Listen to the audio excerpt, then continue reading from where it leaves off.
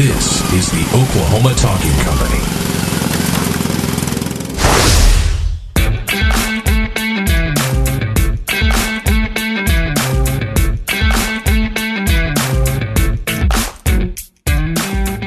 Well, hey everybody, welcome to the Oklahoma Sports Show. This is Jayson Evans, and joining us is Jared Kennedy. Jared, how are you doing this weekend? Well, I've definitely been better. You've been better. It's been a rough weekend. Even your NFL teams, you saw the Dallas Cowboys kind of lose in a rough manner, and then of course we're going to get into Oklahoma State, and then we'll talk some OU football and Tulsa football. But even though it's been rough, I'm glad you're here, Jared. Hey, I'm glad I'm here too, but it's been rough. My week always starts off, with junior high because my brother plays, and luckily he did well. But Friday night, our high school lost a close game, barn burner, lost there, and that's usually the start of my downhill struggle that I faced. It ain't been good, is what I'm saying. Well, there are weeks that are just like this. It wasn't good for OU fans last week. Obviously, this week, Oklahoma State fans felt the torture of what most Oklahoma State fans feel like they're used to, but somehow they never get rid of that feeling of just utter dejection. But as we just get started, let's talk about Oklahoma State. You were there again, I've definitely got some thoughts I want to talk about, but first off, what were your thoughts kind of in the first half? Let's not even talk about the play yet. We'll get to that. But as the game unfolded, what were the things you were seeing in the stands? It wasn't good. To be quite frank, I sat up there and, I'm watching different positions, the line, defensive line, our secondary, and, I'm trying to look and see where have we got better. Are we improved any? Because everybody knew, Central Michigan is definitely, about 10 steps up from our opponent last week. Yes. Having said that, they're a team that we should still beat. Yes, they, coming off, a bowl season last season, they got some athletes. Their quarterback is projected, top 7 quarterback or so to go in the draft. Yeah. So I know they got weapons, and I know, they got some talent on the team. Having said that, listen, it should have been a contest. And so actually, early on, I was pretty calm remaining through the game because even though we weren't playing well, I thought, at any moment here, we're going to kind of kick it into gear. Mm-hmm. Early on, Mason was missing everybody high. We weren't getting any push off the line. We weren't getting any yards. So I'm thinking, hey, eventually we're gonna kick it in. Was not the case. They beat us at every aspect of the game. You could look at stats and you can give the numbers all you want, but I'm just telling you from an eye test, they beat us in every aspect. And probably if you looked at the stats, that probably says they beat us in every aspect too. I haven't pulled up. Yeah, it's not pretty. I haven't pulled up the stat. I did, but I can't remember off the top of the head. But I could just, if I was a bet man, I'd say they beat us dang near every category. Their wideouts were running wide open. I don't understand why we give them so much gap, and I understand. Sometimes, just like the Bill Young, even Bill Clay has the bend but don't break motto, and Spencer has a tendency to go to that at points. Now, he doesn't do it quite as often as we used to, as those guys like to do. But we do cushion them. We do give them 10, 15 yards, off the line. And every time they're just running wide open all down the fields. And I'm saying our secondary, which is supposed to be, pretty legit, is just getting burnt by these guys all day long. So I felt that wasn't good for us. On the other side of that, our receivers couldn't see. We did have guys running wide open a lot throughout the game, but the problem is when they were running wide open, our line wasn't giving our quarterback a chance to see anything, or he was overthrowing, missing the throws. Yeah. I just felt like for a team that's supposed to have one of the top receiving corps in the nation, we got beat by Central Michigan. They flat out kicked our tail in that category. We couldn't get guys open, except for those few times I talked about, and they were beating us off the ball. They were getting some penetration and stuff, and our guys were just flat. Just what I'm trying to say is, from the line of scrimmage to the outside guys to the quarterback, they won in every category. And we'll get to that play later and what should have been and the technical rules. And yes, we should have won the game, but the way we played, we should have lost, but we still should have got that W. But anyways. Yeah. And that's kind of how I saw it. The thing that I take away more than anything, I agree with everything you said. I think Central Michigan came to play. I don't think Oklahoma State did. I think Central Michigan, while they seem to be a well coached team and a team that can obviously make plays, they're not an upper tier Big 12 team, which Oklahoma State is supposed to be able to compete with.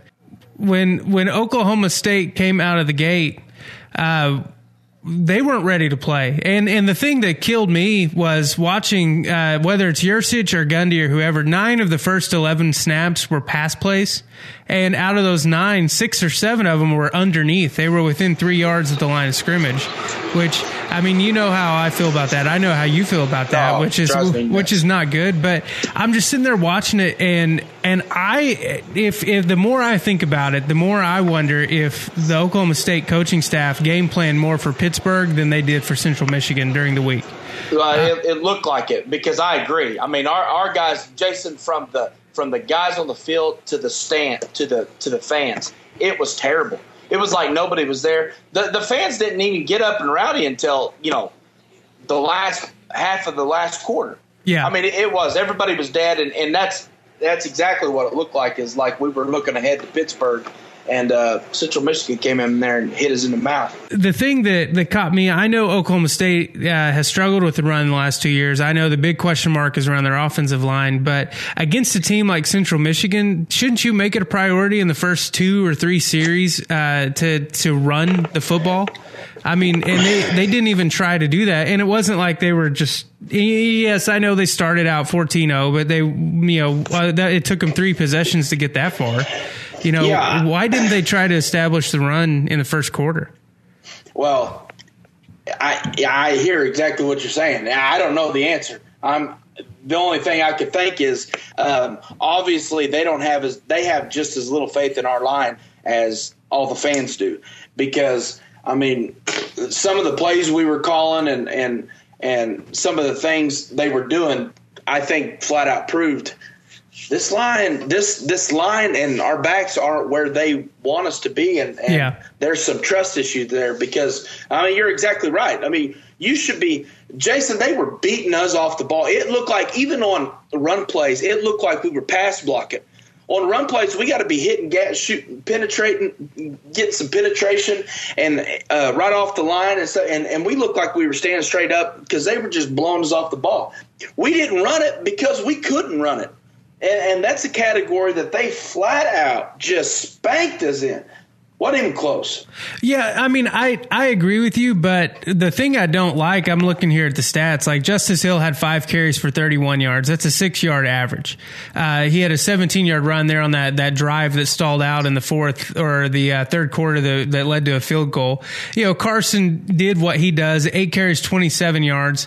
But I'm just sitting there thinking, like, I know Hill's a freshman. I know they want to bring him along slowly.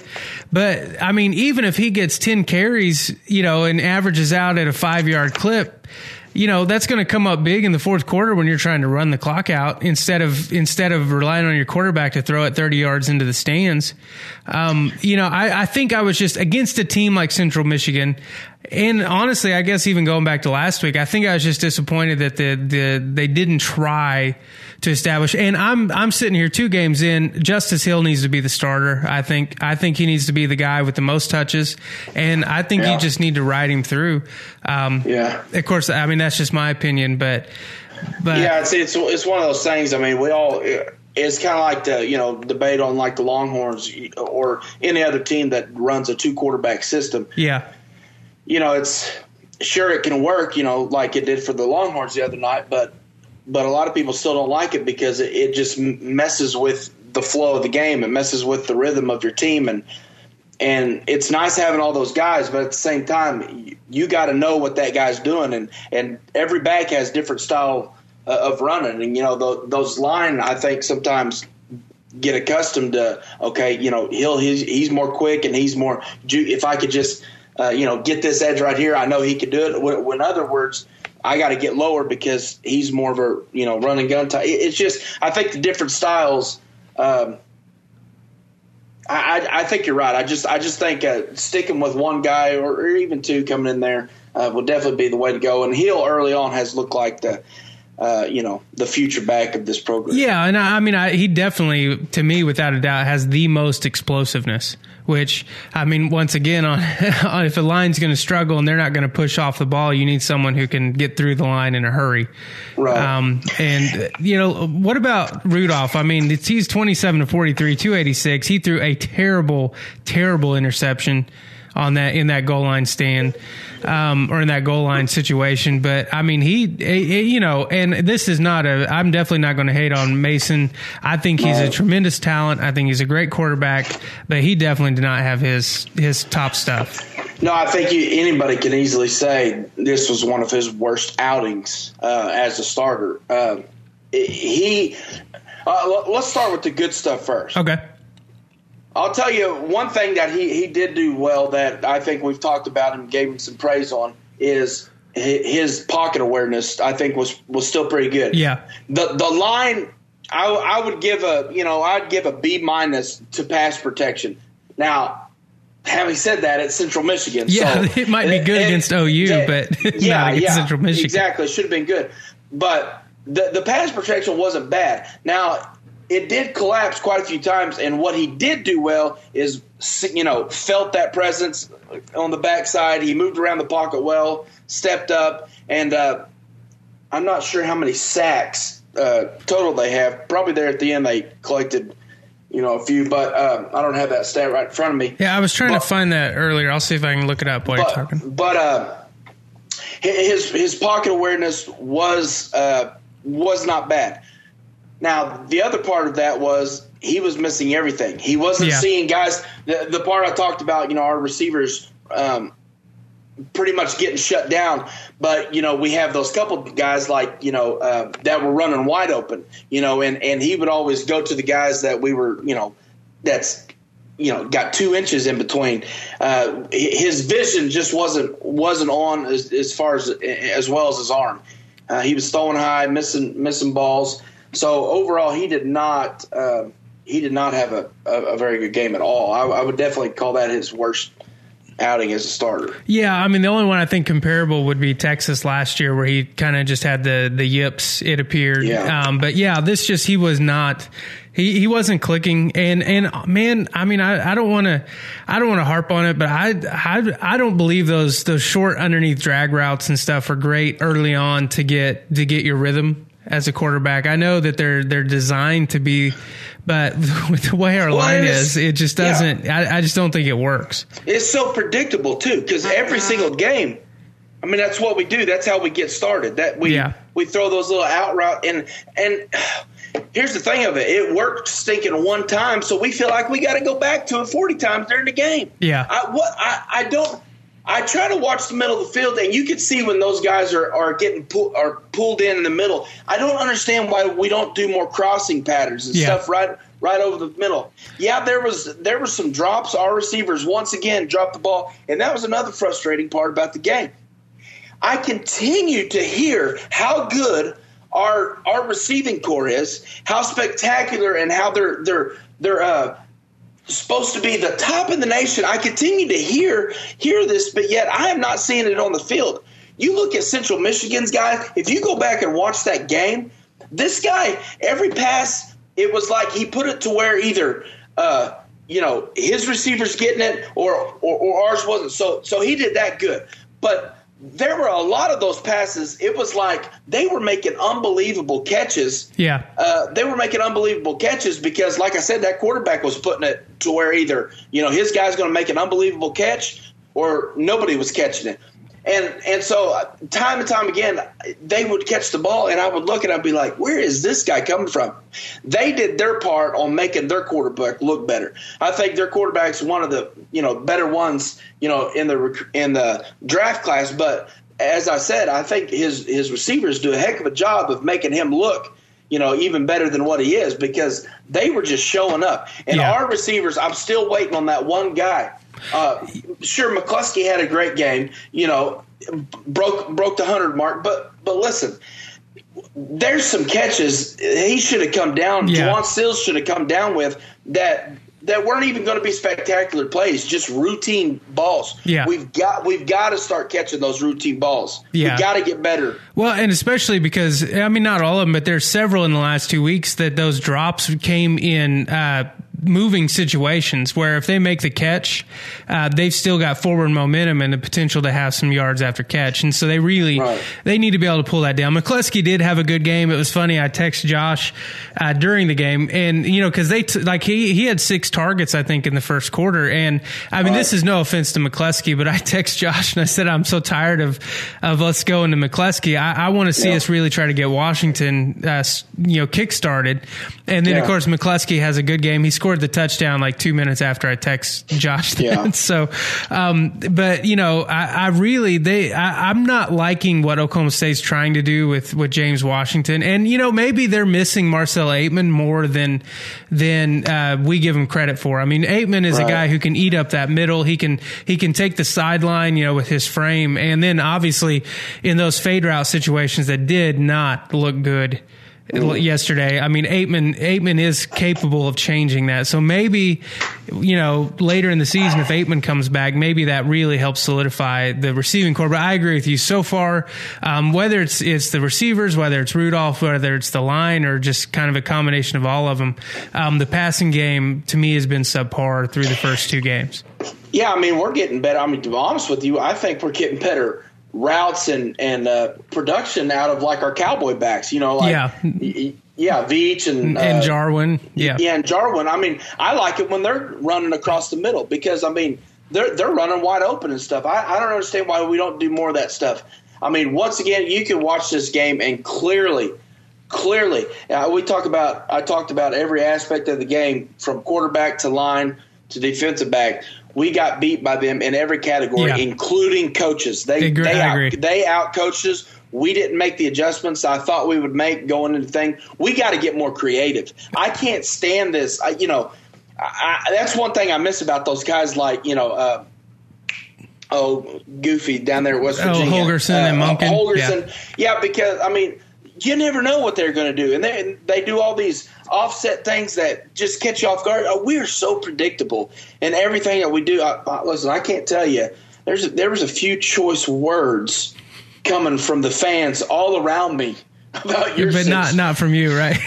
No. Well, no. I kept it clean. I did. Luckily, I had to work 2 overnight shifts, Thursday and then Friday night, so I got off at 7:00.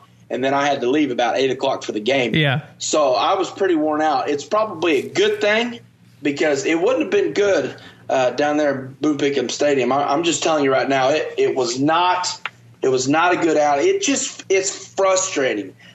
People can say, "Hey, man, you guys, you're too hard," and blah blah blah. I don't give a crap. You got to do better than that. I'm sick and tired. What's good about this is 10, 11 years ago. As an Oklahoma State fan, you're thinking, well, hey, it's okay. We still got a great chance of being bowl eligible, and we're going to, do that. But that was 15 years ago. Yeah. Now we're at the point, we've been going to some BCS games and all that. Well, they don't have that now, but New Year's 6, yeah, New Year's 6 games and stuff.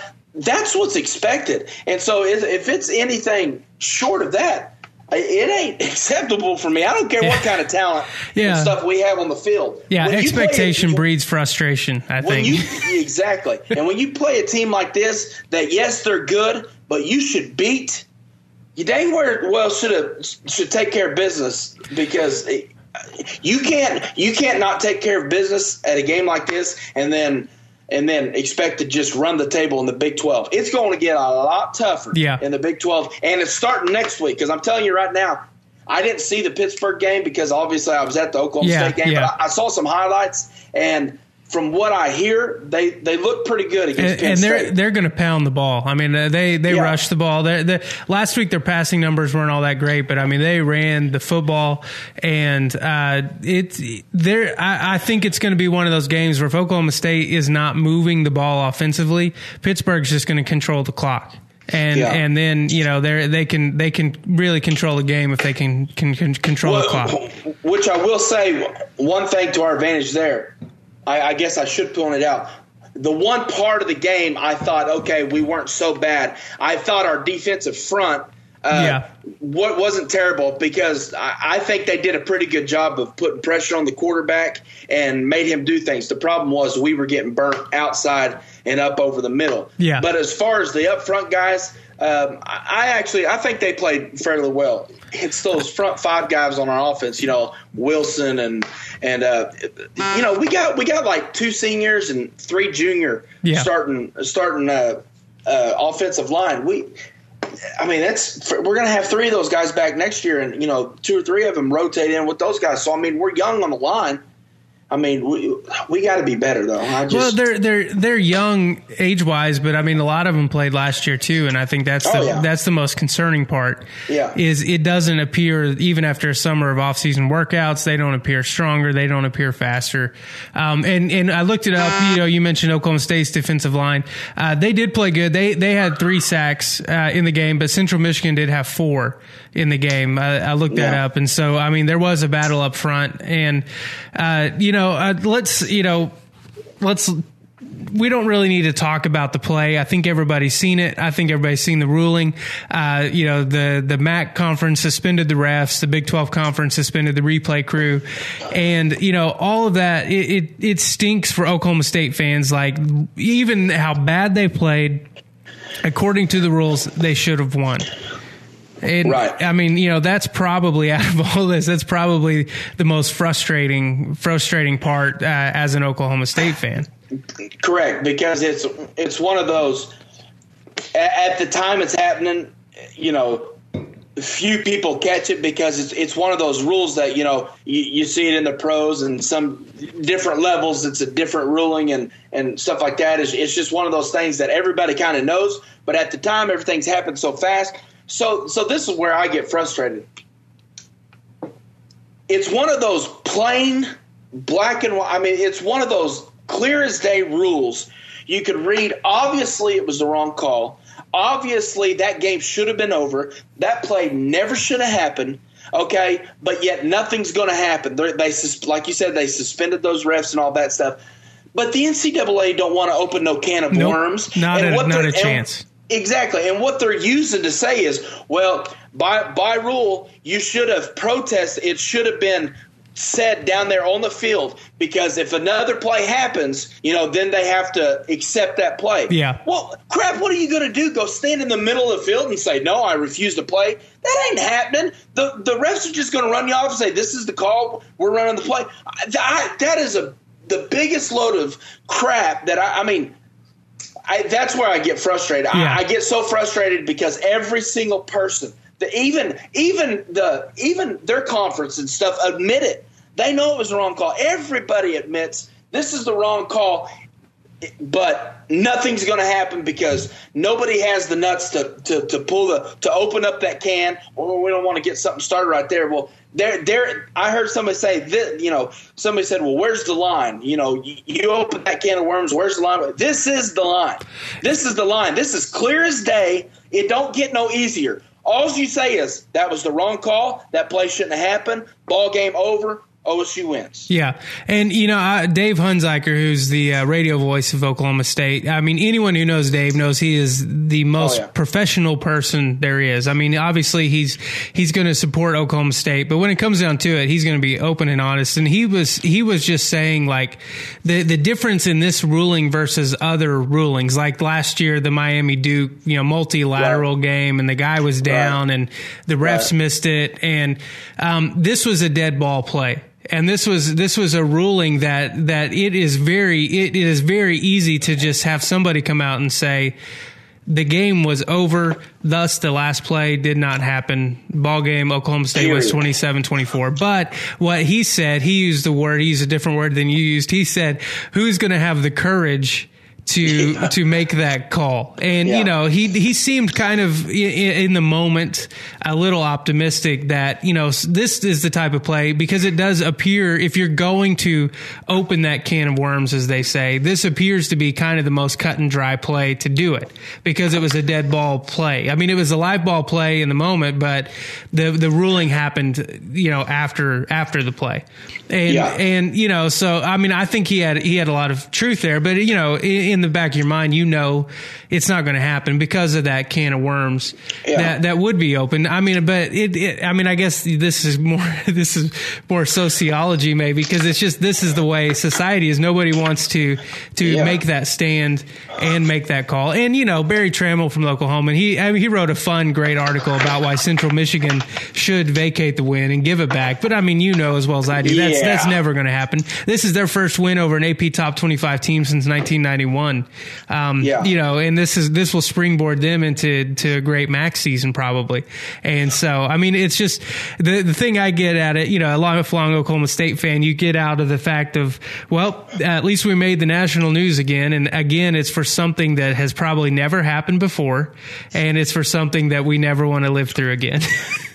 Yeah. Somebody is saying, making history. This is the first time, that play, everybody remember that play. And of course, Ryan, my brother, we're saying, well, the only good thing we can take out of it is we were there to witness that, that play and stuff. But it's just frustrating that things like happen, because you go back, you hear Gundy and like Zach Robinson, guys like that tweeted in different kind of stuff. And what Zach Robinson was saying was, this is a play every Thursday. Yeah. They practice for as long as he can remember. They do that exact same thing.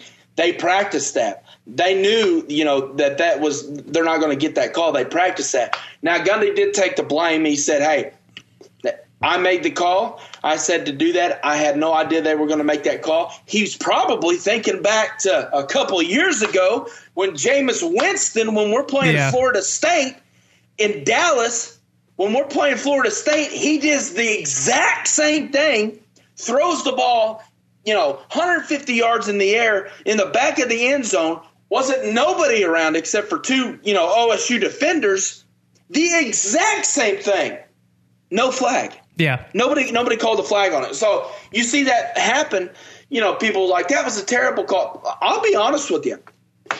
Before that happened, I was up in the stands calling for that exact play, because I'm thinking, typical OSU, listen, do not punt that ball and give them a chance to return that ball, because I know how things happen for us. That we're going to punt the ball to him, or we're going to try to punt it out of bounds, and he's going to miss it, and he's going to go to the guy, he's going to receive it, and he's going to run it back for a touchdown. Just freaking snap the ball, run around, and throw it as far as you can, because I've seen that play a million times, and it's never been called.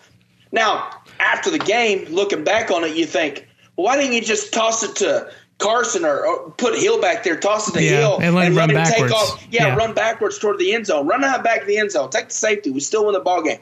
You think about all those stuff after the game. But like you said, it's not going to change.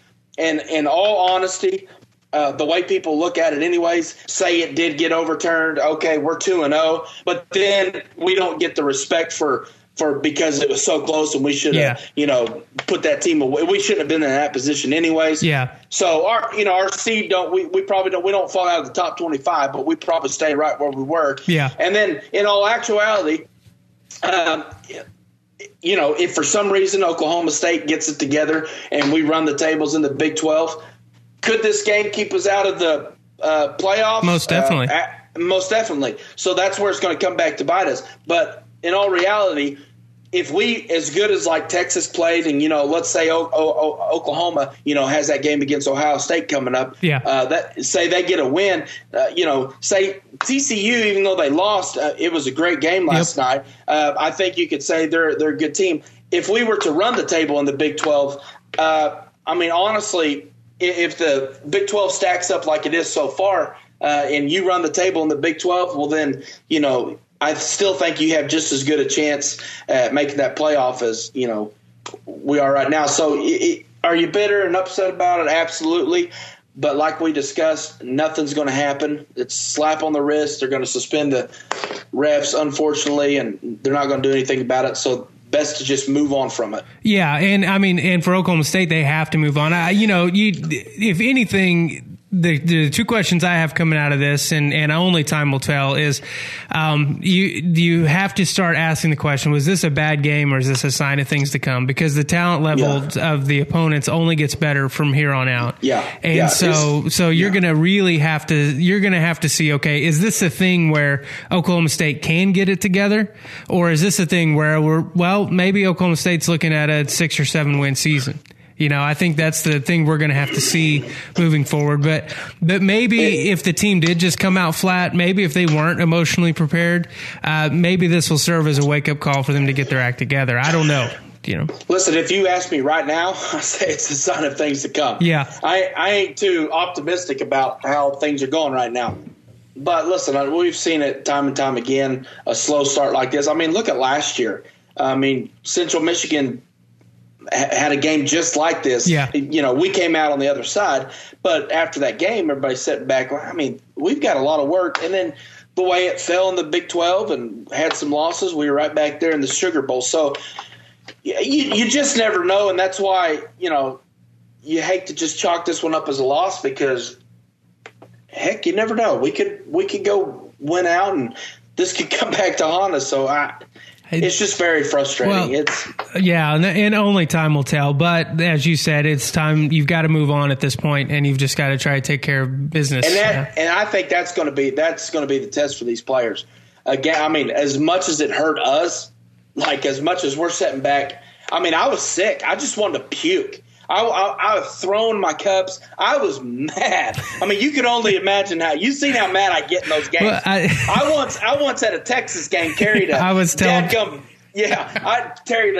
street barrel from the Stick Boone Pickens Stadium to Albertsons. Hobby Lobby, Albertsons. So I could get pretty mad in those games, and I'm telling you, I was livid. Yeah, I was telling people that story yesterday. I said, I bet you right now Jared's walking back to his truck and he's picked up some roadside construction cone and he's just carrying it with him. Luckily, the route I took had nothing of that sort in the way to where I could grab it, or else I probably would have came home with another souvenir. It wasn't good. I just hope these players can get past it. It's going to be tough to do. And they're going to have to do it fast because, like I said, Pittsburgh coming in is going to be a big-time test for these guys. And I'm going to let me add this. Okay. There's a lot of people out there that's big believers in superstition. Okay? I am one of those. I am superstitious as all get out. If it ain't the same game routine, if it ain't the same – listen – but we go with I've been going to these games for a long time now, and I have always back to where I went games with you and your dad and all that stuff. We always parked down there by the Albertsons and the Hibbett and all down there by Red Lobster and all that, and we always made that walk up Hall of Fame. Yeah, walked all the way up to the stadium. A few years back, my buddy Tiny, who goes with us now, he decided so I don't want to walk anymore. Okay, I'm going to start paying for parking. I was livid at that point. We can't. We have made this walk for years. So it was 3 years. It was 3 years that I made him drop me off at the Red Lobster, and they would go park, and I would make that walk simply because that's what we do. Yeah. Now I think we had another. It might have been the Houston loss a few years back, or it was a loss like this, where I was just flabbergasted that I decided, you know what, forget that superstition. I'm going to just go with them to park. But I'm very superstitious, and I will tell you this. I'm gonna Tommy, Tommy. Mm-hmm. He's a buddy of ours that got season tickets. He goes to games with us. Last year when he started going to some games with us, he didn't have an OSU shirt, okay? Ryan gave him a gray Oklahoma State T-shirt to wear. He said, here, just wear this one. He has wore that T-shirt every game he's gone to, and we've won. Yesterday, for whatever reason, we walk out of the house. Tommy pulls up. He's got on this bright orange, large Oklahoma State T-shirt. And we asked, Tommy, what are we doing? He goes, you like my T-shirt? No, it's not the gray one. Of course, Ryan said, I got your gray one back here. And Tommy's like, well, I got this new one. And we were like, all right, just wear the T-shirt. Tommy wore the T-shirt. We have a tradition where we go up to the Planet Hollywood every game. We spin the thing, and we always get like hand sanitizer or whatever. That's what we usually win. Well, for the first time, Ryan and Tiny both won a T-shirt. Okay, so that threw things off. Tommy's in a different shirt. Ryan and Tommy won a T-shirt, and me, for the first time in however long I've been going to these games, for the first time, discovered there's escalators in the stadium. Oh, no. Where I walk in, I always go straight for the tunnel. I walk up, so I have to walk up, and we go to the very top. So I have to walk from the very bottom all the way up the stairs. And I always walk up there, and those guys always come out the mid-tunnel. Yeah. And they walk up. Well, I've always – finally, last game, I asked them, I said, God, you guys not – I'm freaking tired. I was tired, and they're barely out of breath. And I was like, which way? Do you guys go up the stairs on the outside? And they go, no, we've always gone up the escalator. And I said, what? There's an escalator? So this last game, I told you I stayed up all night. I was tired. I took the escalator. I rode the escalator up. So at the end of the game, I know this is a long story, but I'm wrapping it up right now. At the end of the game, when we get that interception, okay, and then we do that thing, and then the time's ticking down, and we have that play, and we get called on the penalty. All game long, I'm thinking, I bought a program. I never buy a program. Tommy's wearing a gray shirt. He won the T-shirts. I'm thinking, I rode the escalator. I'm thinking about all these things. And then that play happens. They call the flag on the intentional grounding. I look up back in the seats where everybody has the box seats, and I'm looking at these people's faces, and I'm thinking, I get this feeling. Do you know what song they play over the PA? Very superstitious, riding on the wall. And I looked at Tiny and I said, it's over. And Tiny's like, we lost. Sure enough, next play, they do that freaking hook and ladder crap, score. Superstition is real. That's what I know it's a long story, but I'm just telling you. I'm here to tell you today, superstition is real. Superstition and is real. I knew it was coming. Yes, it was bad. So it's your fault, is what you're saying. It started with Tommy, it ended with you. It started with Tommy, it ended with me. I'll take half the blame. All right. Well, our line still sucks, so I'll blame them too. Well, let's move on. We've spent way too much time talking about Oklahoma State for Oklahoma Sports Podcast. Let's talk about Tulsa and Ohio State. We talked last week. Obviously, it was going to be an uphill battle for Tulsa, even after a nice win against San Jose State. They go to the Horseshoe, and the final was 48-3. Did you? I know you were probably on the way back for most of it. Did you get to see any of the game? I caught like the last quarter of the game. So it was kind of well out of hand by that time. Tulsa, I mean, I will say this, they played hard and they did. I know that like Dane Evans is not going to be happy with his performance. Right. But I mean, I think they gave it a go. Ohio State, I just walked away thinking, well, Ohio State's they're pretty good. Yeah. They're pretty good. But, in that first quarter, it was 6-3 Ohio State. And then I guess it's going into the second quarter. Dane Evans just back to back throws 2 pick sixes, makes it 20-3.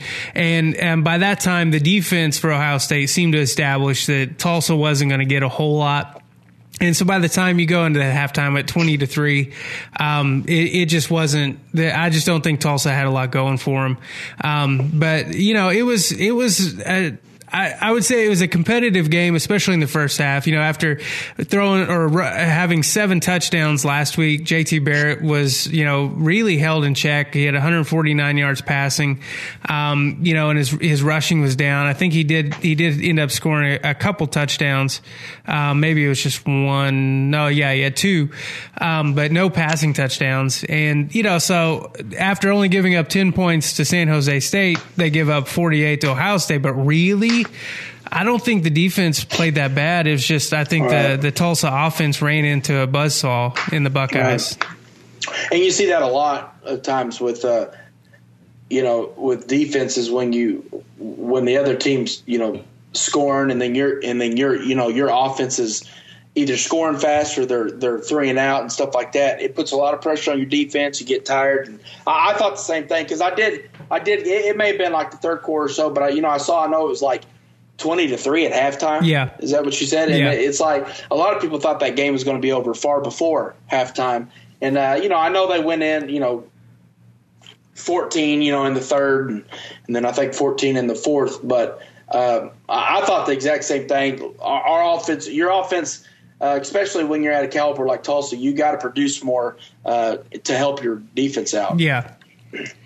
Yeah, and I mean, you feel for Dane Evans, the senior, and he went into Norman last year and had a really good game, and Tulsa was able to put some points up, and so you kind of wanted to see them be able to score.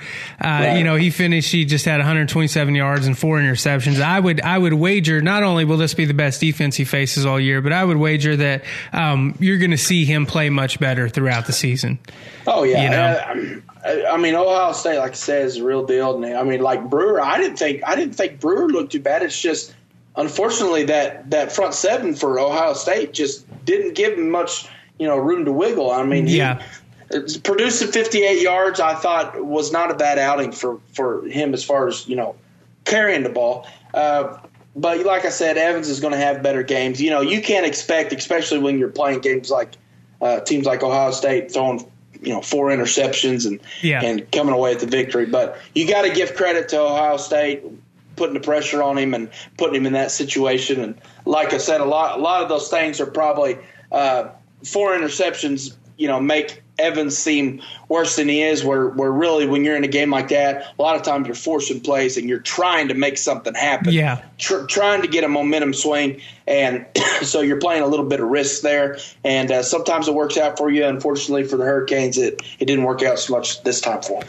Yeah, I agree. And, those back-to-back pick sixes, I mean, those are heartbreakers. They're really going to just set the tone. And that appeared to happen. Next week, Tulsa has North Carolina A&T, I believe.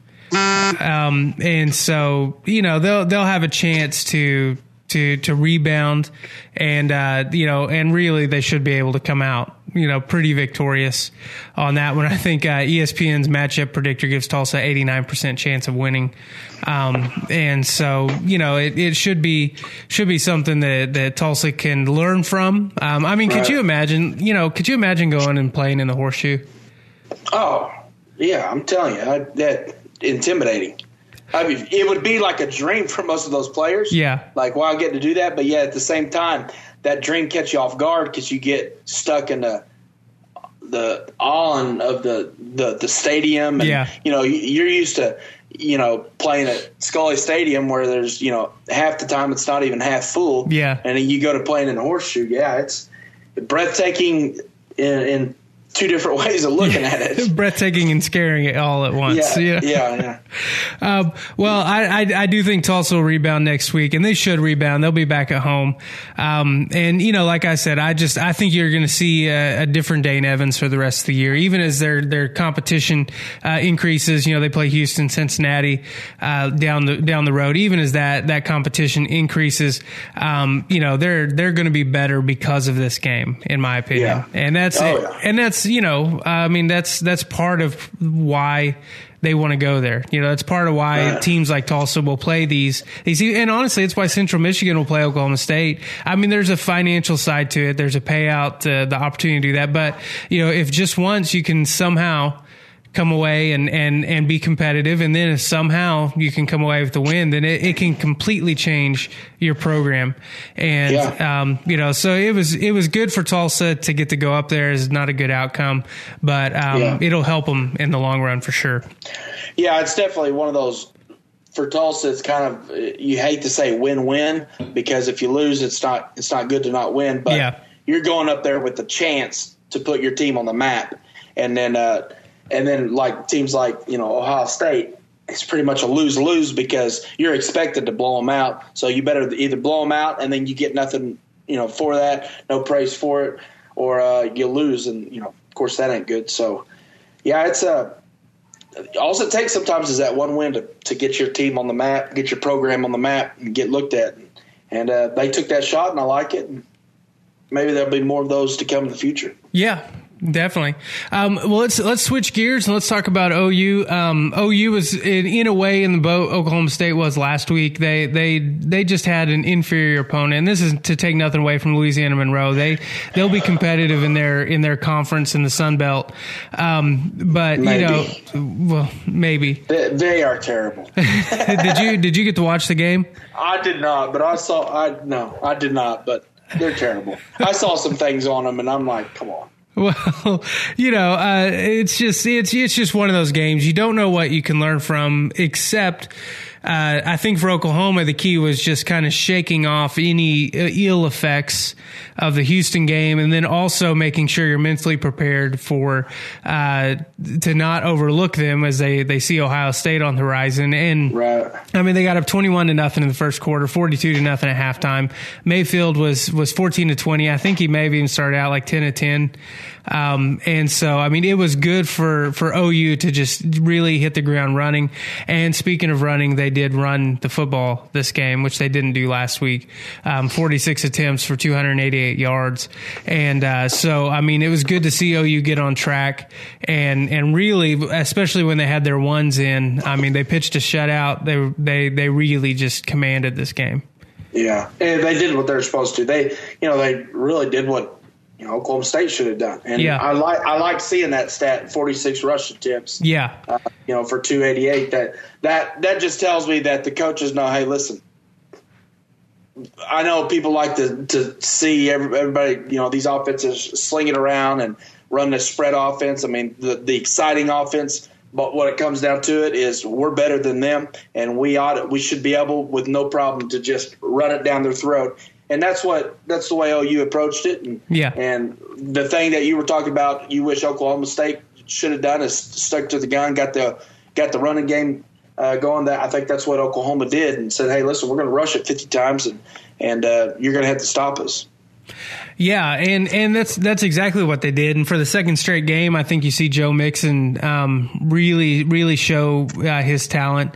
He had 14 carries, 117 yards. I mean, he averaged 8.4 a pop, and that's just pretty good. Yeah. P. Ryan got 2 touchdowns. He averaged 5.8 yards a carry. And then Abdul Adams, that second half had 18 carries for 91 yards. And so, they really did what they were supposed to do. And then, of course, Mayfield was Mayfield. 244 yards, 3 touchdowns, all in the first half. And, they really just took any fear of this game out right from the start. Jake said it last week how he felt like Mike Stoops game planned well for a dual threat quarterback, and they played another dual threat quarterback in Garrett Smith this week, and they once again they eliminated the dual threat side. He finished with 250 yards passing and a couple touchdowns, most of that all the touchdowns in the second half, but he only had 5 yards rushing on 6 carries, and so he rushed for 150 yards last week, and so I mean I think I know OU fans are going to look at that 251 yards on 22 attempts and be like, well, that's that's still way too many for a secondary that just got blitzed last week. But I mean, they gave up 78 yards on the ground to a team that put up over 200 last week, and so it's hard to tell against teams like this. Really, you don't really know what to take away, except it looks like OU did what they needed to do, and I think it was just good to me. It's good to see them get the ground game going, because as good as Mayfield is, I just think Pirine and Mixon, and I mean, I think over time, as you throw Adams into that mix, there's no reason they shouldn't run for 230 a game. Right. I mean, and those are, in my opinion, those are two guys that you're going to be seeing on Sunday. Yeah. Pirine and Mixon. When you got that kind of caliber of back, you should use them. You should utilize them. You'd be wasting them if you didn't. So yeah, I like their game plan for these guys, and I like their approach. And simply saying we're going to beat you off the ball, stop us. Yeah, well, let's look at next week, because Oklahoma, they may not have thought of Houston being who they were when they scheduled them to open the season way back when. But so they had Houston, Louisiana Monroe, and now coming up next week they host Ohio State. I mean, this is going to be a big time matchup. OU, they could potentially be creeping back into the top 10. Ohio State top 3. What is this game going to look like? I think it's going to look like the classic two big powerhouse traditional schools. Right up front. I think you're going to see a big run play for the thing. I don't think it's going to be a game where Barrett and Mayfield's going to be going off throwing 400 yards. I think it's going to be a who's going to win the battle up front, with those, front 7 guys. And I'm looking at all these like matchup predictors and stuff, and I mean, they're tight. I mean, you look on like ESPN stuff, they giving them, OU the edge, like 54.3%, to like 45.7 to Ohio State. And it's going to be a fun matchup. But I think up front is where this game's going to be won. Yeah, I agree, and that's kind of if I with that in mind, I think I would give a slight edge up front to Ohio State, seeing what I've seen, and granted, Ohio State has yet to play anyone of the caliber of Houston, so OU's got maybe a little more testing under their belt, but I would probably give that front 7 edge to Ohio State. But I agree, I don't think, unless it becomes one of those like classic Bob Stoops games, like where OU just comes out and everything clicks perfectly at home. Unless it's one of those, I don't think you're going to see Barrett or Mayfield really just dominate the game. I think one of them is going to be able to control the game, though. I'm giving that edge to Ohio State as well. If you watch those games, I mean, even the game against Houston. Watching Ohio State, I know it was Tulsa, and like you said, they're not the caliber Houston is, but the instinct that Ohio State had rather than what OU had. Ohio State, they were thumping on Tulsa, but yet the entire game, their boys were they were flying around, and they were doing some hitting. I mean, you could hear that hitting. I haven't seen that type of aggression from OU yet this year. So I think right now, as far as that, that killer instinct, if you will, I'm going to give that edge to Ohio State, and I think they're going to come out on top. I think it's going to be a close game, but I'm going to give the edge to Ohio State. Yeah, I'm still kind of torn. I still want to give a slight overall edge to OU, and I think it's because it's at home. And Stoops traditionally is just a different coach at home in these big games. And and I know you can't always just lean on tradition, but I want to give OU a slight advantage, and I think it's because of Pirine and Mixon. The receivers are still unproven. Mark Andrews so far has really shown himself to be reliable in that tight end slot, but I think if OU can ride those 2 running backs and really just kind of pound it out and ground it out, then I really want to give them an advantage, because if they can do that, I think it'll free up Mayfield enough to be creative to find the open receiver. I'll tell you one thing though, in watching Ohio State, the Big Ten always gets, they always get knocked for their style of play and, the Big Ten speed and versus like the SEC speed and stuff like that.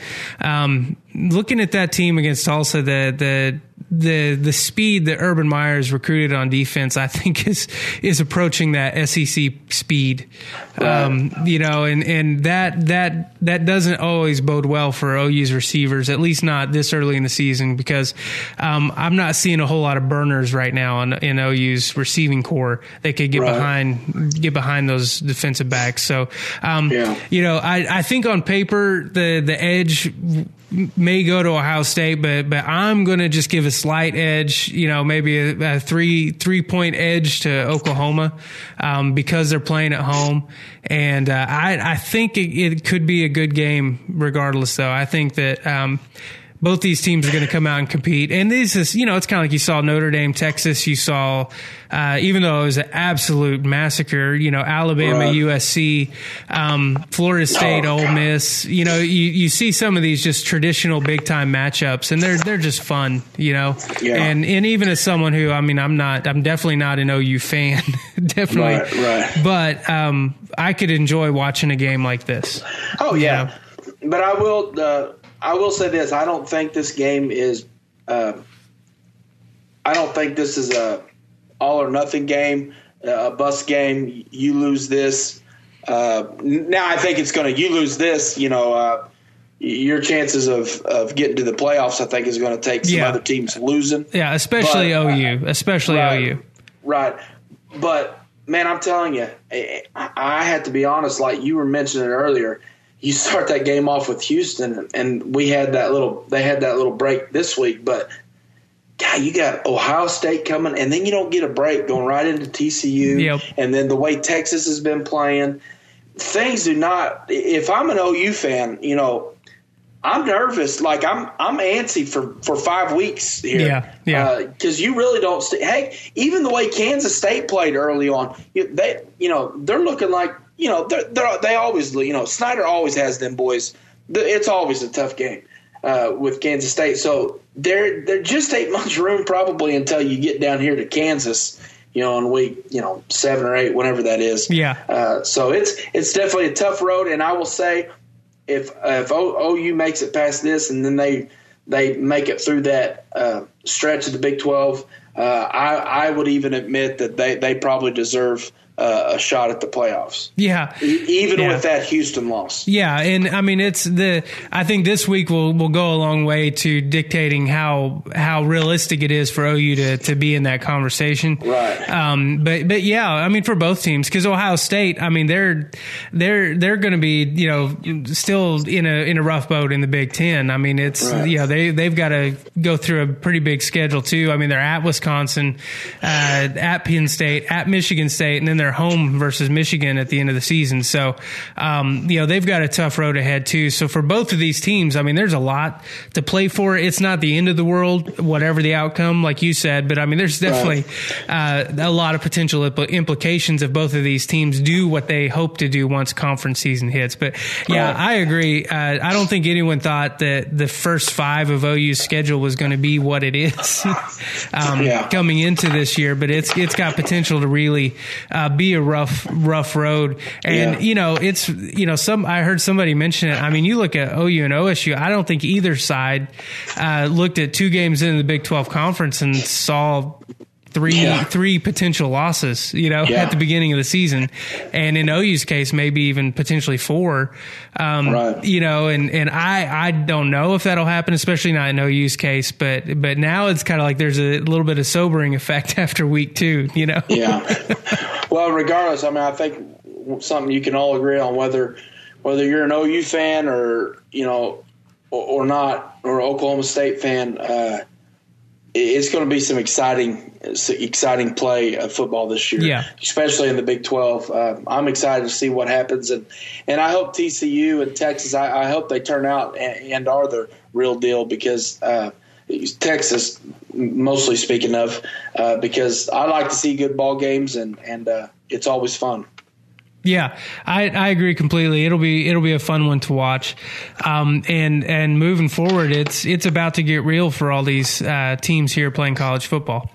Yep. So, well, Jared, I mean, that's kind of all I've got. We've kind of aired our grievances. We've prepped for next week. Is there anything else in parting that you want to talk about? Yeah, I may or may not be with you next week, depending on how this game goes. Because let me tell you, if it's a good game that we just, lose, I could take, that's one thing. But if it's another game like this, I may be looking for a new host. Yeah, I may have checked myself into some sort of psychiatric therapeutic center or something. I don't know how much more of it I can take. Well, we'll hope that doesn't happen. If there's any Oklahoma State coaches or players listening, just win it for Jared so that he doesn't have the medical bills. But, Jared, I think it's just time to wrap up. It should be a great weekend of college football. Hopefully for Oklahoma and Oklahoma State, it's a positive weekend, and Tulsa against A&T. So hopefully they end up being positive weekends. But until next week, Jared, that's it for the Oklahoma Sports Show. Don't forget, you can find us at OK Sports Show on Twitter and Facebook. Email us at oklahomasportsshow@gmail.com, and find our blog posts on oklahomatalking.co, and you can also find us on Medium. And one last thing, as Jared is moving around back there and making a lot of noise. Sorry. One last thing, if anybody is a fan of the app Anchor, it's like a short form recording app.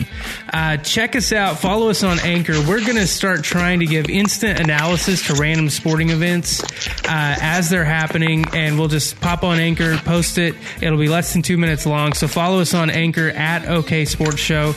It'll also send to our Twitter feed and stuff like that. But Jared, it's always good to talk to you, and hopefully we'll see you next week. Hopefully it'll be on better terms. See you, Jason. Let's see you.